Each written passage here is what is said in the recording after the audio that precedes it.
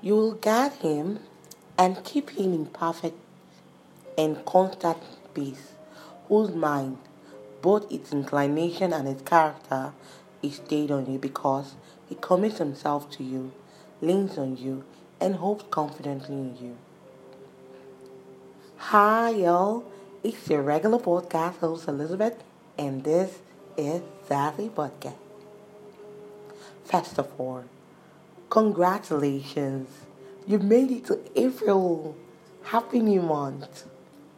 In this month of April, I pray that you might come to know God more for yourself and learn to trust in and rely on Him in Jesus' name. Amen. I must warn you though, with today being the 1st of April and all, you should cross check every new information that comes your way before you are made an April Fool.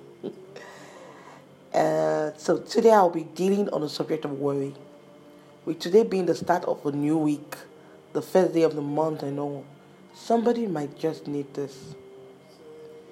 You see, God kindly took my hand and led me moment by moment to the truth that fear, which causes worry, is not from Him. I started to see worry as a bigger deal than society likes to tell us it is, mainly because it comes to steal, kill, and destroy. The thing about worry is it feels normal. I wonder if I'm pretty enough. That's worry. I wonder what will happen. Now that's worry. What if he doesn't choose me? That's worry. What if I get hurt? That's worry. What will other people think about me? That's worry. You see, worry is a thief. It will steal from you anything it can. Your peace, your joy, your security, even your health. Just as we wouldn't allow a thief into our home to take whatever he wanted, we must not allow the thief of worry into our mind, to steal from us either. So this week, and hopefully for the rest of your life, I hope you say no to every opportunity to worry.